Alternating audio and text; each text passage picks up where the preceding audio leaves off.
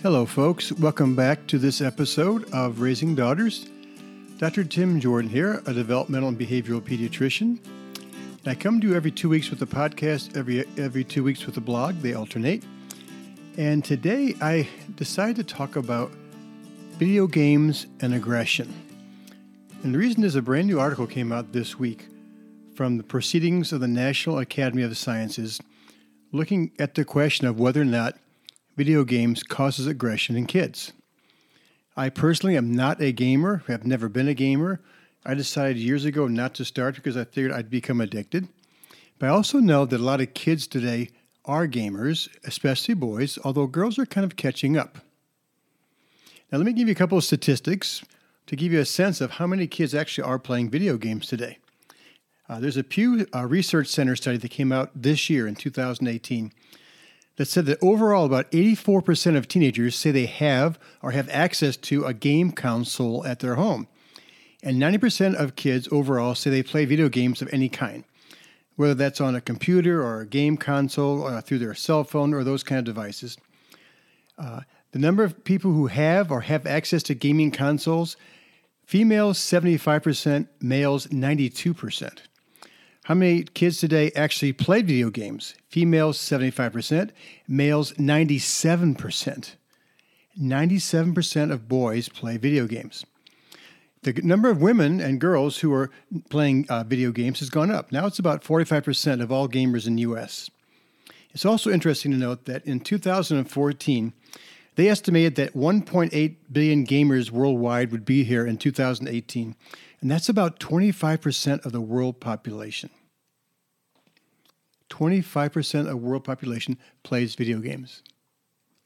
In actuality, in a study done through Newzoo on 4/30/18, they found that 2.3 billion gamers are across the globe today.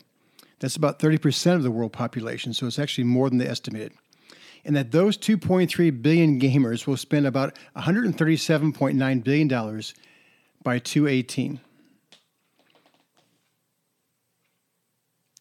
Let me give you just a couple quick stats about how much global games marketers are earning.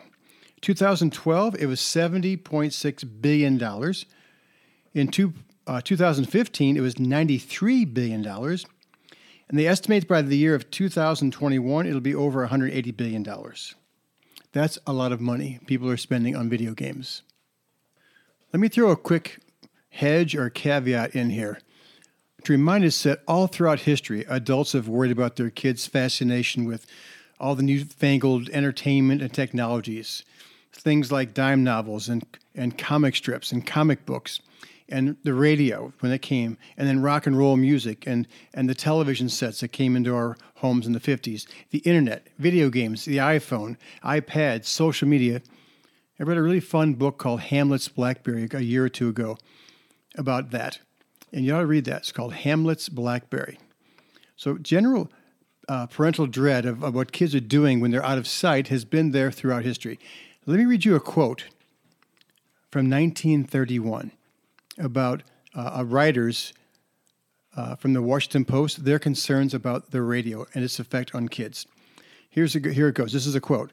"The radio seems to find parents more helpless than did the funnies, the automobile, the movies, and earlier invaders of the home, because it cannot be locked out or the children locked in."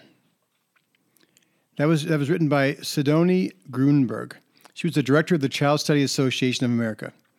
In 1931, she added that the biggest worry that the radio gave parents was how it interfered with other interests, conversation, music practice, group games, and reading. You could take out the radio part and the date, and that would be pretty much verbatim what parents are saying today about social media and the internet and phones and pads. So this new 2018 study from the Proceedings of the National Academy of Sciences, these researchers found that many people are divided about the question of whether or not video games makes kids more violent. Most people in their writings over the years have thought that video games did create more aggressive behavior in kids and boys. The new study followed kids for up to 3 months to 4 years to see if any of the effects would persist. So what this new study actually did was they studied previous studies. They studied previous studies and they found the ones that were good. And then they decided that violent video game play was linked to increases in physical aggression over time among teenagers, even after adjusting for covariates like prior aggression. They also found that ethnicity was a statistically significant moderator for the effects, with the largest effect observed among white kids, an intermediate effect among Asians, and a non-significant effect amongst Hispanics. And it's interesting that the most notable critic of the violent video game aggression literature did their studies in primarily Hispanic populations, and they found no evidence of this association of video games and violence.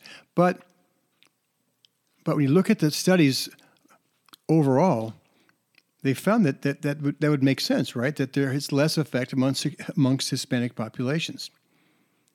Let me tell you about a video I saw about 6 or 7 years ago at a conference. David Walsh was giving a talk about teenagers and video games and things, and he showed a video of these little preschool kids, and they were in a preschool and they were watching TV. All their parents were behind a two-way mirror so that the parents could see the kids could not see their parents. These are, I think, 4 and 5-year-olds. And at first they were watching a Barney video, and the kids were sitting there kind of watching it kind of quietly, and a couple of the boys were sort of getting a little bit antsy, and they were doing some somersaults and things. And then they switched the video from Barney to Power Rangers. And within just a few moments, the kids started getting very active and aggressive. The boys were jumping up and they were punching each other and wrestling and kicking and play fighting and doing play karate, just like they had seen in the video.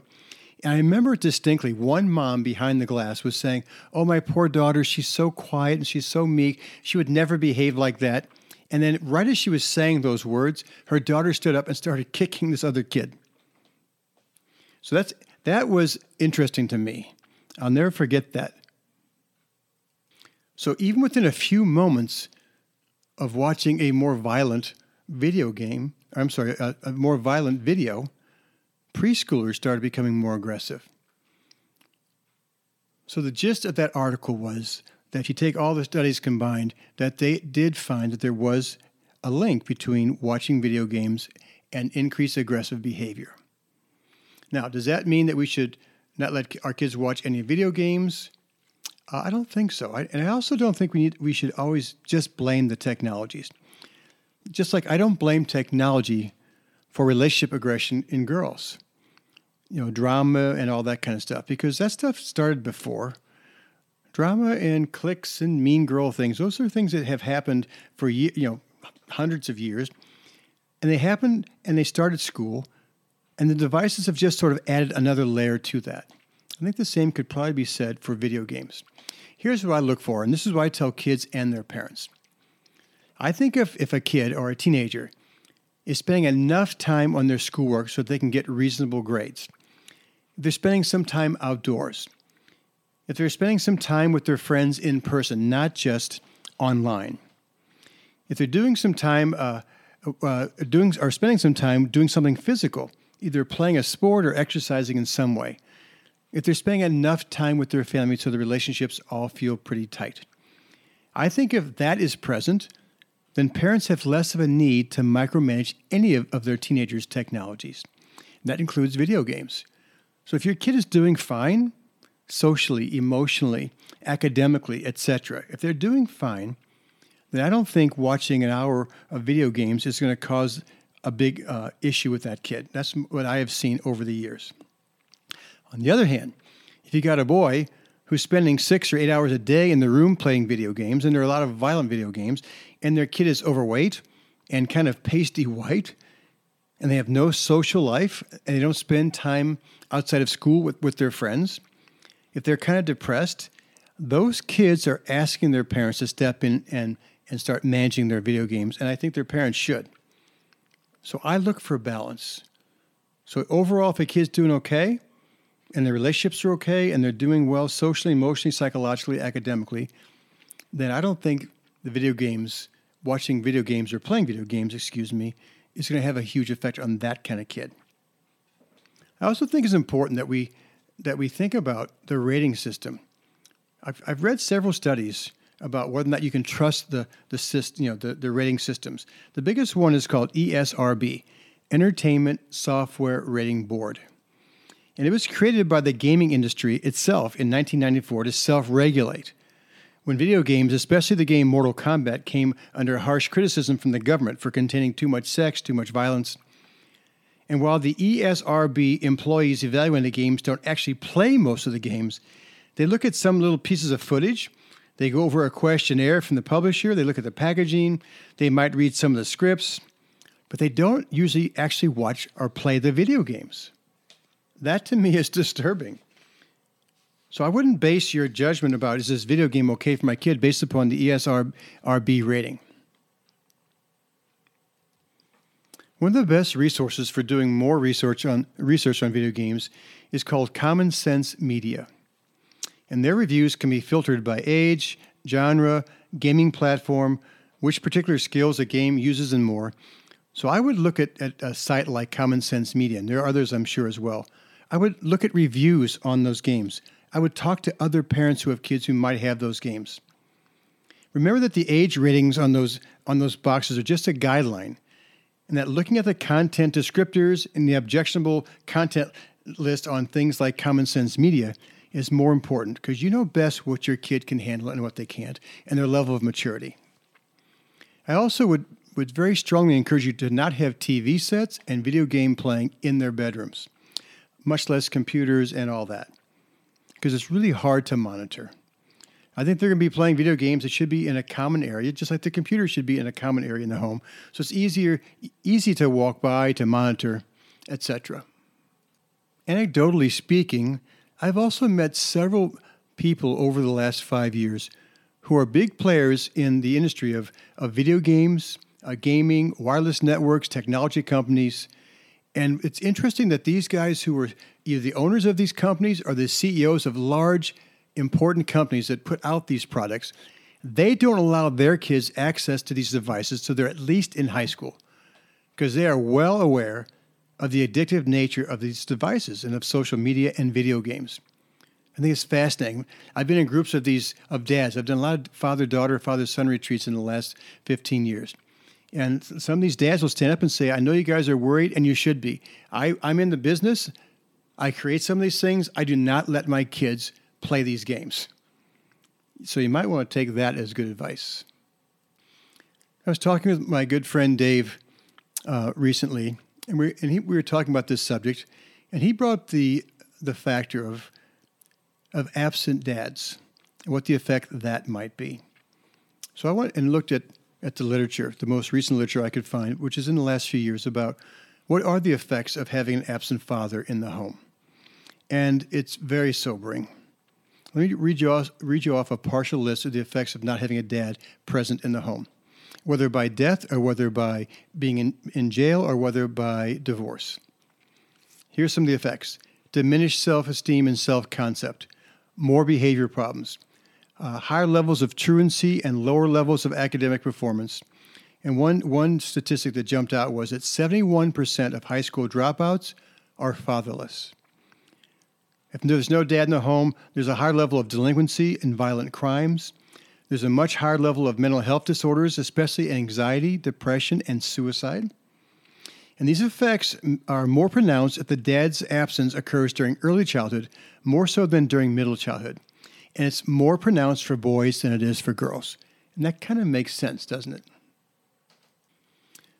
So with this information in hand and in mind, I think a couple of things you might want to take away from this podcast. First of all, I think kids, and this is true for any kind of device, not just video games, they should be able to earn the right to have that level of technology. Whether you're talking about computers, phones, pads, social media, or being able to play video games. And they should earn it with their behavior over time. I've mentioned this in some previous blogs and podcasts, but I want to just kind of remind you of that again today. Earning it is showing you with their behavior with other things, that they have the level of maturity, responsibility, and impulse control to be able to handle devices like video games. And so, and again, it wouldn't be like they've been quote unquote responsible for 2 days. This is like weeks and months of good responsible behavior. Once they've earned the right to try something like video games, then I would sit down and have an education session where you would talk about what's okay and what's not. You would look at video games. You talk about their ratings. You talk about the effects. You talk about the effects on kids socially, emotionally, the addiction issue. I would educate them and yourself about the whole issue of video games. And then I would have a nice give and take discussion where you create agreements with your son or daughter about when they can play video games, how frequently, how often, how long, also what video games. I get very clear about what's okay and what's not. I'd make sure that they are in agreement with that. And once the agreement is made and they start playing them, then I would make sure that I monitor. Because a lot of parents don't follow through with that part. They might do an okay job of setting up agreements, but a lot of parents get lazy, or they just start to forget, or they get busy, and then the kids start to play way more video games than the parents are aware of. So I would monitor. I'd make sure that they are complying with whatever agreements you made. And then if they start to abuse the agreements, then I would follow through with your agreement. So for instance, if the agreement is that the video games get turned off at 8 o'clock in the evening, that would be no matter what. And I would even let them know ahead of time, if it's 8 o'clock and you're halfway through level 6 and you're like, oh my God, I got to get to level 7, that's not an excuse for being on the video game console at 8:20. So I would stick with your agreements and I would follow through. And if they make a mistake, I would sit down, I'd rehash the agreements. I'd talk about why they think that they made a mistake and they didn't comply. I would reset the agreement, and then I would give them one more chance. And if they make another mistake, by watching the wrong video game, or playing the wrong video game, or being on it too long, then they would lose the privilege for a long time, weeks, months, until they can prove to you in some other ways that they've gotten the message, that they have heightened their level of awareness and maturity and impulse control, responsible behavior, decision-making. They have to show you in some other ways that they got it. There are a lot of factors that go into the effects of video games on kids. And the review study I mentioned earlier took that into account. Things like previous levels of aggression, etc. And what they have found is that playing video games does cause increases in aggression in kids, especially boys. So I would keep that in mind when your kids are clamoring for being able to play video games. I'd be very careful about what they play. I wouldn't trust the ESRB ratings alone. I would be very clear about boundaries around what video games, when, how often, how long, etc. I would be really good about following through with that.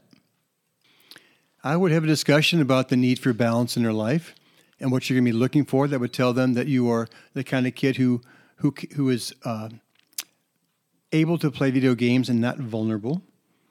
And I think with that in mind, if the ball is in their court as far as creating balance with schoolwork and social life and exercise and family time, etc., the ball's in their court, they can show you that they've got their act together and therefore deserve the right to play video games. Don't base your decisions on what everybody else is doing. Don't base your decisions on, but my kids like it. I would watch or play those video games, or watch your kids playing video games so you actually see what's going on in them. And you'll be able to tell pretty quickly, is this appropriate for my kid or not? Is my kid ready for this or not? And I would make some hard decisions, and I would be willing to say no. It's okay to say no. Lastly, I don't want to overly blame video games for kids' problems, for kids' depression, for kids' anxiety, for kids' lack of a social life, etc. I think they're just part of an issue. They're just a symptom of the issue. They're just one more place where the issue kind of rears its head. I don't blame it, but it is a factor. And just like girls who I work with a lot, who are addicted to their phones and social media and who are having lots of problems because of it, the problem is not just the social media, but it's something that you can control. And when you remove that part of their life, a lot of times kids settle down. Nobody knows your kid better than you. Nobody knows their readiness for things better than you do. Also, make sure that you're talking a lot about that balancing piece and make some tough choices and decisions with your kids and make some really good, clear agreements. And I think you'll avoid the problems. Thanks for dropping by every 2 weeks for these podcasts. If you enjoy them, if you get something out of them, please refer them on to your friends. Tell your friends to go on my website at drtimjordan.com. And I think a lot of you have probably done this already, but you click on that little link, and then every week it just comes to your email for free. So you don't have to think about it. It just kind of pops up, and you go, oh, yeah, there's that podcast. And I try and keep them fairly short so there's not too much of a dent on your day. If you have suggestions about more topics for me to cover, please send me an email at drtim@drtimjordan.com. I really appreciate you listening in. I hope it's helpful, and I'll see you back here for a podcast in 2 weeks.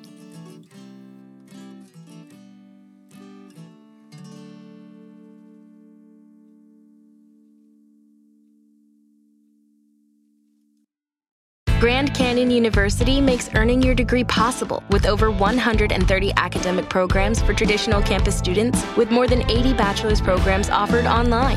GCU provides you with the personal support you need, from complimentary unofficial transcript evaluations within 24 business hours to scholarships, academic support, and your GCU graduation team, led by your own university counselor. Find your purpose at GCU. Private, Christian, affordable. Visit gcu.edu.